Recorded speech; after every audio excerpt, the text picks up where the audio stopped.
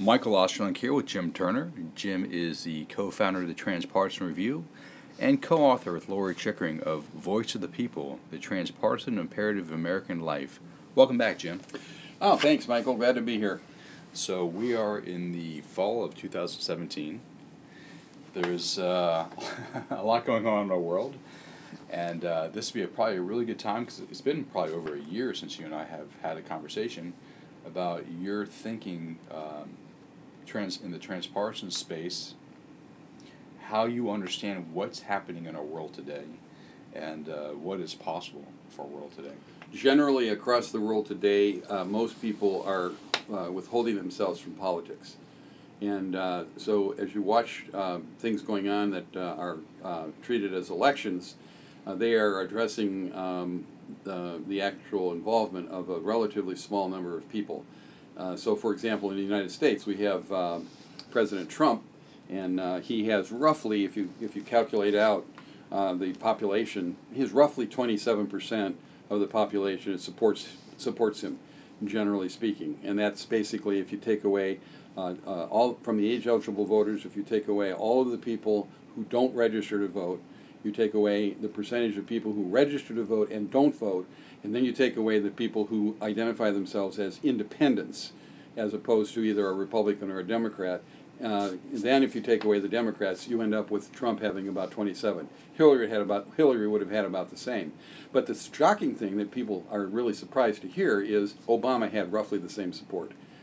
So that what we're looking at is being presented to us as a debate, say a debate between, let's just say, Obama and Trump, just to arbitrarily pick that up. There's an Obama reality and a Trump reality, and that's fighting.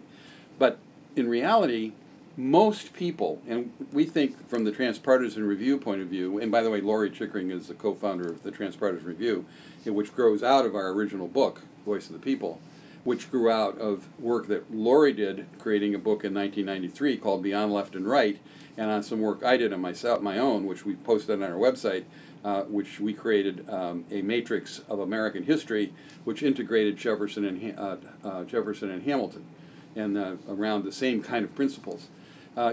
What we have with this debate going on between, ersatz debate, this thing that the media loves to report on, between, say, the Obama meme and the Trump meme, is tangential to the real facts on the ground of what's happening.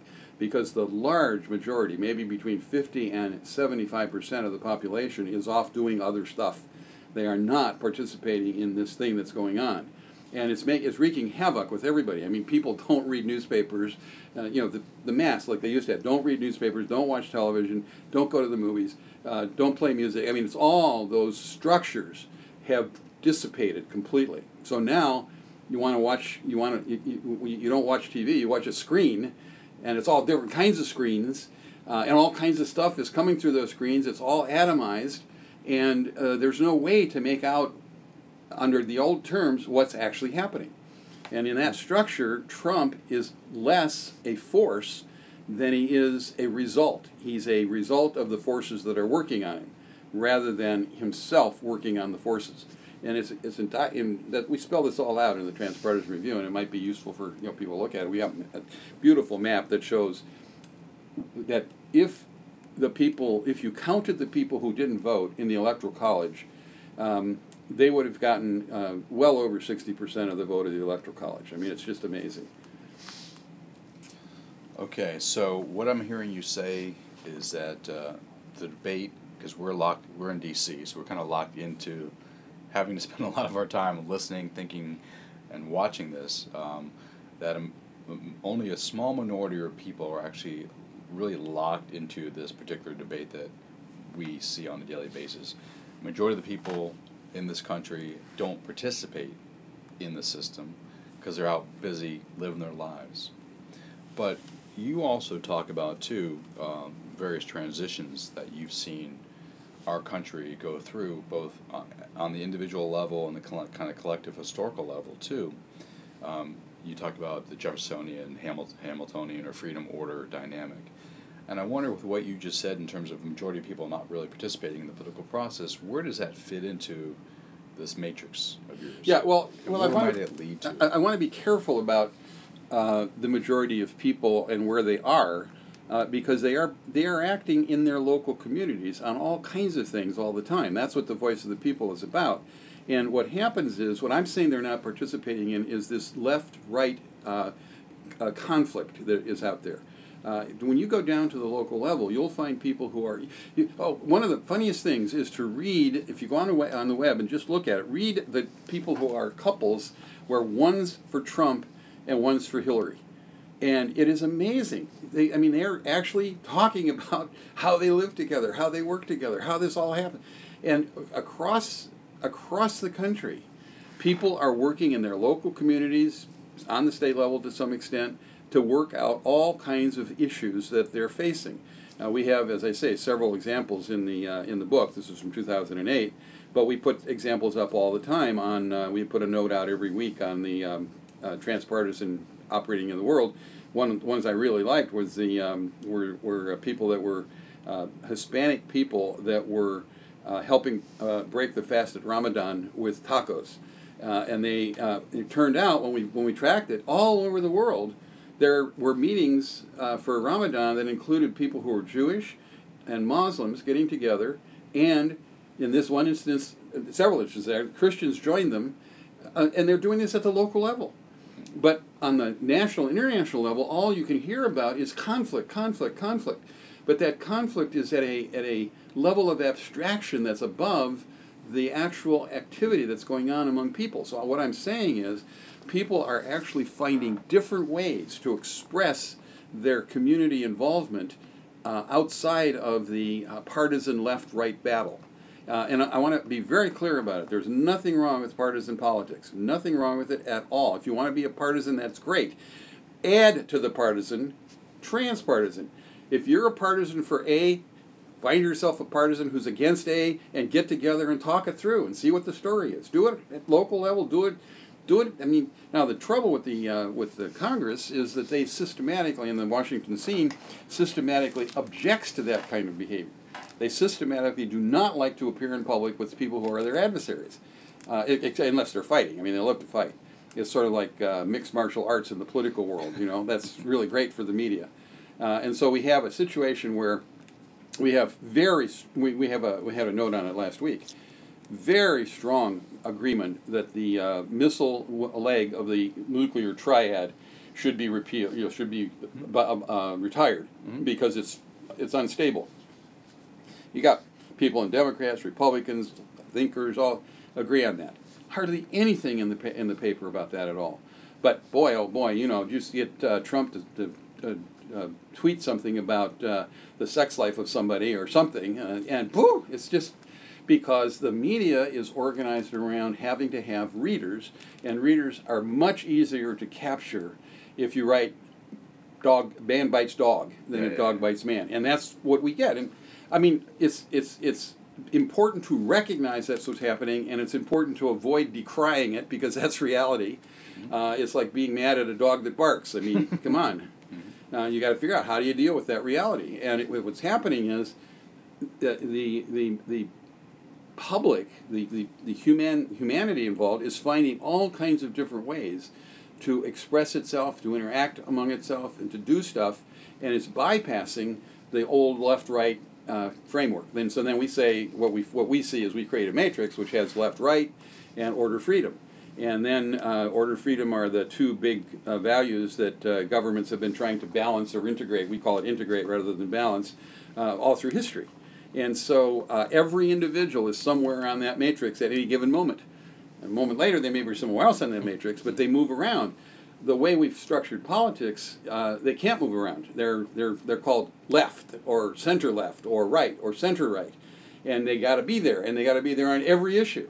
And people are saying, but wait a minute, I'm a social conservative, or I'm a social liberal, and I'm a fiscal conservative, or there are all kinds of different things, and they don't fit on the left-right spectrum. Period. That's why we're saying the matrix gives them a chance to actually fit, and they can start seeing other people that fit differently, and what they find is that on most things they agree, but the politics is real around the few things about which they disagree. And so the politics probes for disagreement. It was so interesting when Obama was running against Clinton. and they agreed on 99.99% of everything, but there was like one thin paper difference, and that became the whole battle. It was fascinating, just fascinating to watch. So we think that the transpartisan way of looking at things will be an additional tool for people out in the community, for politicians, for everything. It's an additional tool. You don't have to change anything about what you believe, what your behavior is. It just helps create a larger space for what you actually believe to be considered as a part of the overall framework, and for you to understand others as well. Let's talk about understanding others. You talk about on the local level, people spend more time working with each other to solve problems. But then we kind of talk about kind of the DC, inside DC politics, where it pays not to work with the other person. Kind of the structure against that kind of sentimentality or sentiment. Where does understanding the other person fit into the transpartisan philosophy, and how would you put that more into practice? Because it seems to me that even though you gave examples of people at the local level working together, more of that would prove useful. And in order for that to happen, you actually have to have curiosity about other people, their worldview, where they're coming from, what drives them, their motivations, aspirations, values, etc. So well, I think, and that's interesting, you said curiosity. I think that's the key point in terms of an individual. They want to be curious about things. Now, if you want to step a little bit back from curious, you might want to say, how can I make my own personal life more happy and more free and more healthy? I mean, this life, liberty, and the pursuit of happiness. How can I do that? Well, one of the best ways to do that is to listen carefully to everybody talking around you. Because people will, first of all, everything they say reveals something about where they stand and what they believe. And then if you actually set up an actual conversation with them, you will find that they will say more and more about where they are and where they believe. You'll have the opportunity to know more about where you are and believe. And lo and behold, out comes something, and you say, holy cow, you agree with that? I agree with that? I don't understand why we're fighting about it. And you got me involved in a project which is the over-criminalization project at the Heritage Foundation, and we went there, and I get all of their stuff and look at them carefully, and they put on very interesting programs, and they've got a constituency of people here in Washington, from the left and the right, if you want to put an arbitrary way of looking at things, who get together and talk about how the law is actually been creating too many things that are criminal. And they're criminalizing all kinds of things. And as I say, there are defense attorneys and prosecutors in that group. There are libertarian Republicans like Rand Paul, whose people support that group. And on the other side, you'll get somebody like Jeremy Raskin, who's a very liberal, maybe the most liberal member of Congress right now, who is a constitutional law professor and who actually says, wait a minute, we got to think about these things. When you start doing that, and I say even in the Washington framework, but more so on the local level. One of our examples in the book is about the criminalization situation. And you, by the way, if you can notice, if you read in the press, that there's a big movement to reform the whole criminal justice system and the prison system, and that's not a partisan movement. That's got all kinds of people in it. But we found a group out in, I think it was in Santa Barbara, that got involved about prisoners returning from their sentences back to the community. And the problem is, these people come out, if they don't have a good reentry program, then they make more trouble for the community. So they got the prosecutors, the defense attorneys, the social workers, the police, everybody that was in touch with these people's lives together in a task force to come up with a program. And the program they came up with, they said, for example, you know that somebody's going to get out sometime in the, they know that the date is X, it's 2 years from now. So let's start intervening there, not when they get out, but let's start intervening before. Let's find out who they are. Let's get them a buddy in town. Let's find out a job. So when they come out, they have someplace to go. And this whole community of people work together, whether they were left wing, right wing. There wasn't Trump at the time, but if they were pro or anti-Trump, it didn't make any difference in that situation. They would all work together to make their community better, and that's true on all kinds of programs. So we talked. You referenced my reference of the individual and how the individual can kind of lead with curiosity to get to understand better the people around them, their worldview. Is there a way to create either to create institutions that help support that, or to inculcate institutions that exist already with that kind of mentality, so that institutions themselves can adapt as they encounter new worldviews, new ideas, novelty in thinking, et cetera, et cetera? Both of those things can be done. The creation of new institutions and the creation of and the influencing of institutions that already exist. And both of them are underway.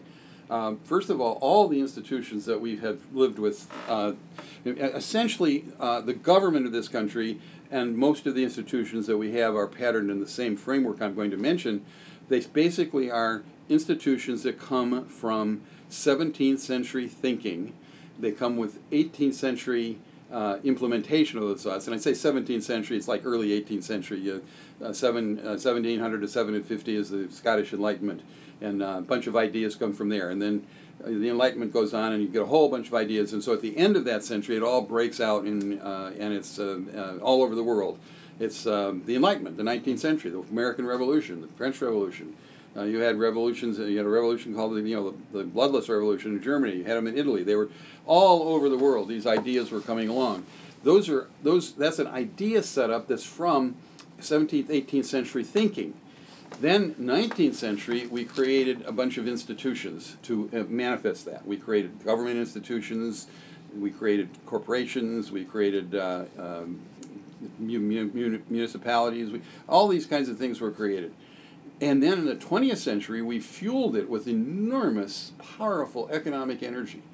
Basically, the Industrial Revolution. It started in about 1840 in the U.S. It began and reached its point of dominance, and then just grew. And in 1900, roughly, you had the Managerial Revolution, and these institutions just became extraordinarily energetically powerful. And they drove energy into those institutions. In some ways, it's like trying to put gasoline into a horse and buggy. I mean, and we're up against it now because we don't have the fuel that's coming in now through the information revolution is so high test fuel. It's just driving everything, and it's all breaking down. Mm-hmm. It's as if you had a net, and information flows through that net. And the old nets were designed to keep a certain size of information module, certain size of information piece from going through it. And now the information pieces are getting smaller and smaller and smaller, and they can go through the old net. And what you've got now is all kinds of ways for information to get out and be effective. So in that setting, we're emerging with institutions that are new and different. They're all around us. Where's Hollywood? Hollywood went from a studio system to a independent production system, and now it's being there's a whole batch of it being produced by internet companies. Amazon's got its own studio. I think Google's got a studio, and they're all putting programs out, and they're getting huge audiences in the context of today's world, which are minuscule audiences in the context of the world that would preceded it. You had 3 networks and 70 million people would watch. That wasn't it. Now you got 150 or whatever the heck it is, and you get 3 million people on Fox, 3 million people, and you're considered to be a dominant force. But a tiny, tiny, tiny little force. It's no wonder only 27% of the people follow any one of these things. And it's happening in movies. It's happening in records. Records used to be, you put an album out, you had one song worth listening to, but you had to pay for all of them. Now you just go buy one for 99 cents. That's changed everything. Movies are changed completely. Television has changed completely. You see it in sports.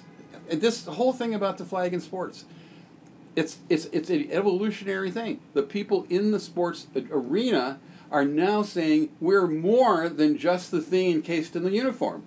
We're actually human beings, and we want to say stuff. And the system's trying to say, well, how do you let them say stuff? The NFL clearly is saying we can't stop them. Why can't they stop them? Because no one will play football anymore. If they can't, in a way I look at, I'm an Ohio State fan, and I watch every Ohio State game, and I've watched them all my life since I was a little kid. My parents both were from, so football's ingrained, how I can tell that it's shifting, because you can see the hair out from under the helmets of these players. That was an absolute no-no in the old days. In the old days, they made you cut your hair to fit inside that helmet. If you didn't, you were off the team. That was it. You're gone. So everybody's focusing on the kneeling, which is like gross expression of this, but all these guys are running around with hair hanging down behind their collars, you know, and they're making the same expression as the guy kneeling down, but no one makes any point about that. They used to make a point about that. That was a big issue. Not anymore. And they got a big fight about what color socks you can wear, you know, the NFL. You can't wear these socks if they're not the right color. They have rules about that. And they fine them for wearing the wrong color socks. All of that is personal expressions, speaking out. And, you know, and then the stuff they have about displays at the end of after a touchdown. You know, Washington used to have these huge, they all jump up in the air and now that's unsportsmanlike conduct. Well, they're trying desperately to do the integration of freedom and order about the individual on the football field. But it's not only on the football field, as I say. Records, movies, businesses. They can't, poor old Whole Foods, it couldn't survive as just a Whole Foods store. It couldn't survive as a store. It had to go become Amazon. You know, the first day I went in, the day they started, you walk in there and it says, "Welcome to Whole Foods Amazon." Whoa! I wasn't even looking at a screen. I mean, they were right there in my store. Everything's going on. Now, remember, Whole Foods itself was a breakout. Whole Foods was a breakout from a consolidated, very, very vanilla kind of food supply. You had, you know, 8 or 10 supermarket chains across the country. You had some big independent grocery store movement, which was all consolidated, and then a bunch of little things here and there. And it broke out into Whole Foods, which, you know, became Whole Foods. The whole organic food system has 4% of the food dollar, and yet it's seen as a big, gigantic force. But it's only a conceptual force in terms of economics. Economically, the food industry still dominates without having organic be a major force in it. But you could also see too that in the 8 to 14 conventional stores that litter our country, they now have aisles of organic or natural items. Even Walmart now carries. Yeah, but the number that I gave you counts all of that. The 4% counts all of that. One of the things, you know, I'm a lawyer with a law firm in Washington, so I do have clients, and among them was Safeway for a number of years. And it was fun. I went with the president of Safeway down to a thing called the Social Safeway here in Washington when it was being constructed. It was a fascinating experience. I mean, this guy was from that industry, and his family was from that industry, and he's now the managing partner of the baseball team in New York, in San Francisco. But we're walking along, you know, and there's this thing that says natural food. It's all under construction. It's not built yet, but they have not running yet, but they're building it out. And we go through this aisle, and it says natural food at the top, because every aisle had a name of what it was. It's natural food. He says, "Man, this natural food thing is the damnedest thing I've ever seen. You know, I just go through the rest of the store and I pick out certain products and I put them in here and I mark them up by about 50%, and we make more money than you can ever imagine. We make more money here than we do on our drugs." I mean, it was like, you know, I'm sitting here saying, "Whoa, what a society!" I mean, it's really amazing. And in fact, you know, the way that whole thing came about is that supermarkets were charging a 23% markup, and health food stores were charging a 200% markup in 1969, and then a bunch of people, back to the earth kind of granola types, shifted from mainstream marketing. They shifted into what was called a health food store. And about 1,000 of them looked around and said, "These stores are not very nice." I mean, they were kind of dark and dingy and small, but they had 200% markups because the families were living off there, about 15,000 of them. And what happened is these 1,000 or so folks looked and said, "Hey, we can start another store, another concept, which is a natural food store, which is different than a health food store, and we could charge a 35% markup, which is down from 200, so it looks really competitive over here. But for us, it's up from the supermarket front from 23 to 35. So I'm making another 12%."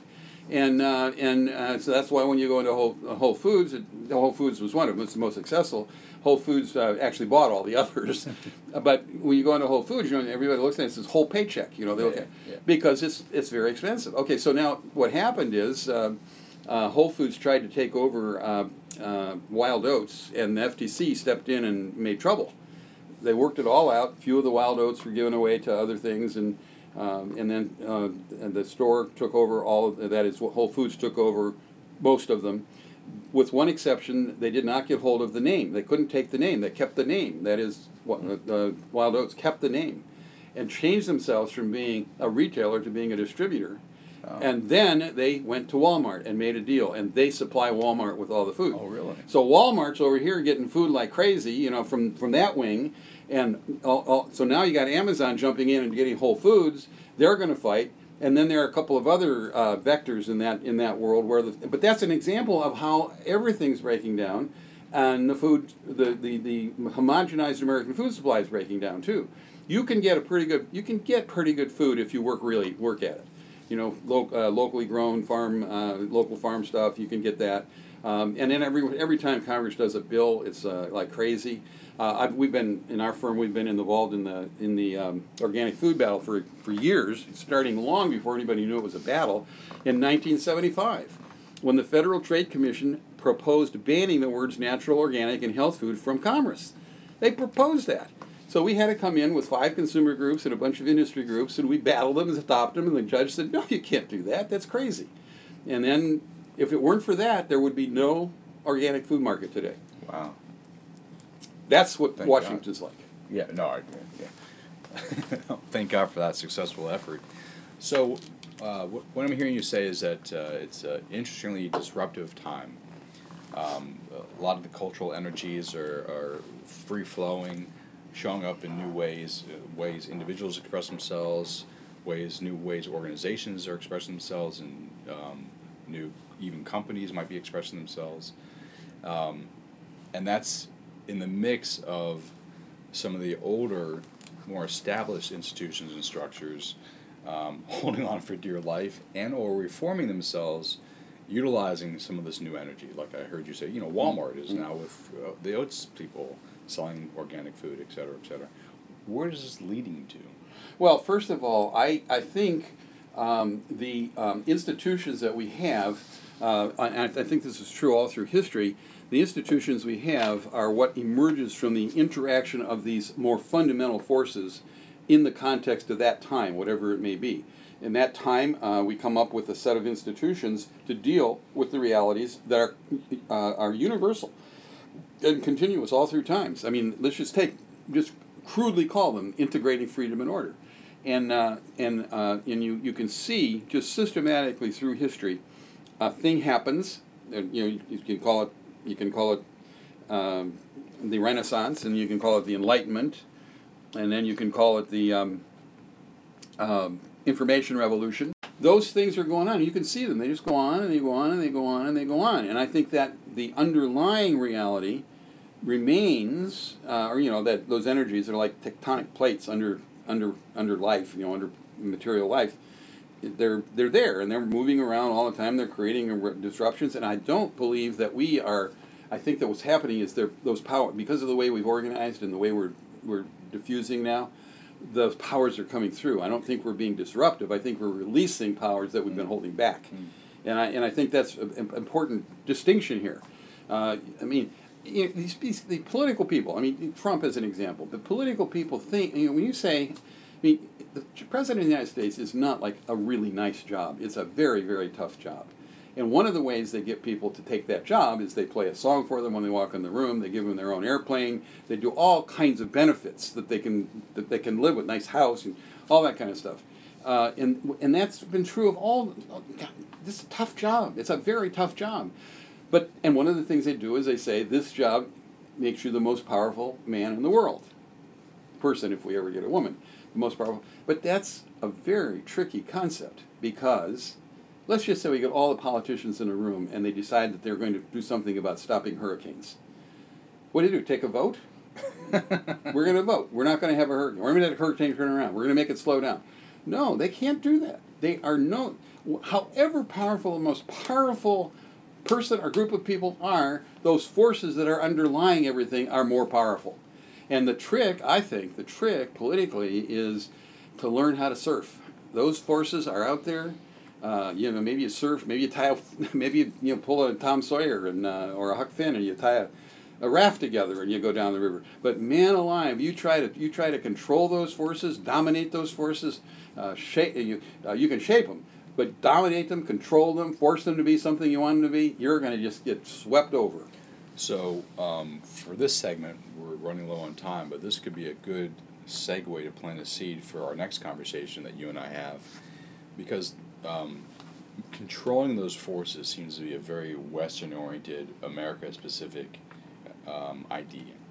Different than conversation you and I had earlier before we started recording, the Chinese, who, because of their Taoist, Confucius, Buddhist past, have a different perspective, both in terms of how you work with the energies and then the time frame in which you work with these energies. So I'd love for you to come back. Oh yeah, I'd be happy to. And then kind of talk about that, how different cultures look at the energies and what we might learn in our own that benefits playing with those energies differently from other cultures. Does that sound good? That's a great idea, and I just want to be very cautious and say that the very same kinds of difficulties that we're having surfing the energies here, they're having surfing in China. I mean, I spent 11 years actually on the National Commission for the Certification of Acupuncturists, and basically I figured if we could mainstream acupuncture in the American context, we would begin to start having people have the experience of dealing with a broader way of looking at it. Not broader in the sense that they're broader, but broader in the sense that our stuff and their stuff get combined. Mm-hmm. That makes the broader framework. And the Chinese have a tough time dealing with the Western mentality just the way the West does. I mean, just a little example, just a little tiny example.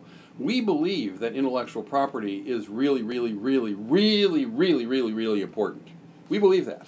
Chinese don't believe that. And and Thomas Jefferson didn't believe that. I mean, it's very interesting because that's a compromise. Then why you got originally 7 years protection for intellectual property, basically. That's a compromise between people who thought that if you invented something, it belonged to you were actually not inventing, you were discovering it. If you discovered something, it belonged to everyone. And those people who said, no, I've invented it, it belongs to me. When I talk about this, I try to write about it, I try to say invent, discover with a line between it, make it one thing. You know, are you inventing or discovering? And we made a compromise. And that compromise gave us a tool to make humongous amounts of money for certain people. Dick Gregory, a friend of mine, just died, and we spent a lot of time together. I remember the first time I ever saw his show, his nightclub show, he said, you think that Eli Whitney invented the cotton gin, but that's not true. It was the poor black guy that was down there picking the cotton that figured out how to do the cotton gin, and Eli Whitney looked at it and said, hey, I'm going to patent that. That was his way of looking at it, and there's a lot to that. If you go look at rock music in the 50s, and you'll see the author of the rock music in the 50s will very often, probably predominantly either include or exclusively be the producer, not the songwriter. The credit went to the guy that created the money to get the record out. And that one of the big changes was when the people started, it was a big battle to get credit to the actual artist. And right now on the internet, hey, what do we have? Massive amounts of material, messages, work, stuff provided for free. Okay. And then the guys who own the platform take the money. Why should songwriters and script writers for Hollywood are going on strike, saying or threatening to, hey, we should get money and credit for having done this work because you're making money off of it. Nobody in that social media world's doing that. They're all just pouring their house out for free. And then, the Zuckerberg wing of things pulls all the money out for them. That's why you've got multi-billionaires sitting around counting money because they've gotten free content. You songwriters used to provide free content to the producers of songs. They had to fight to get their credit. And every producer of content has had that problem all through history and will continue to have it. That's what slaves were. Slaves provided content for free. They provided it for free, and then all the money went to the owners. It's a very, very tricky, historically long, worldwide phenomenon. The more you can get labor and contributions for free, the more you can get content for free, the more you can make money at it. Yes? Yes, there's a lot to unpack there, but we'll have to save that unpacking for the next time. Yeah, and I was just going to say, the Chinese world, philosophically, the Chinese world tries to be different than that, and they turn up doing the same kind of thing. There's a natural kind of driving force there. Cool. Well, Jim, well, thank you. Thank you for coming in and having this conversation. All right. We'll fight another time, maybe in a year. No, let's do it sooner. Yeah, definitely. But also, we're doing the transpartisan review, so the stuff's in there, and we'll have more things to talk about when we get together. We can talk about all this kind of stuff. Sounds good. Thanks, Jim. Thanks.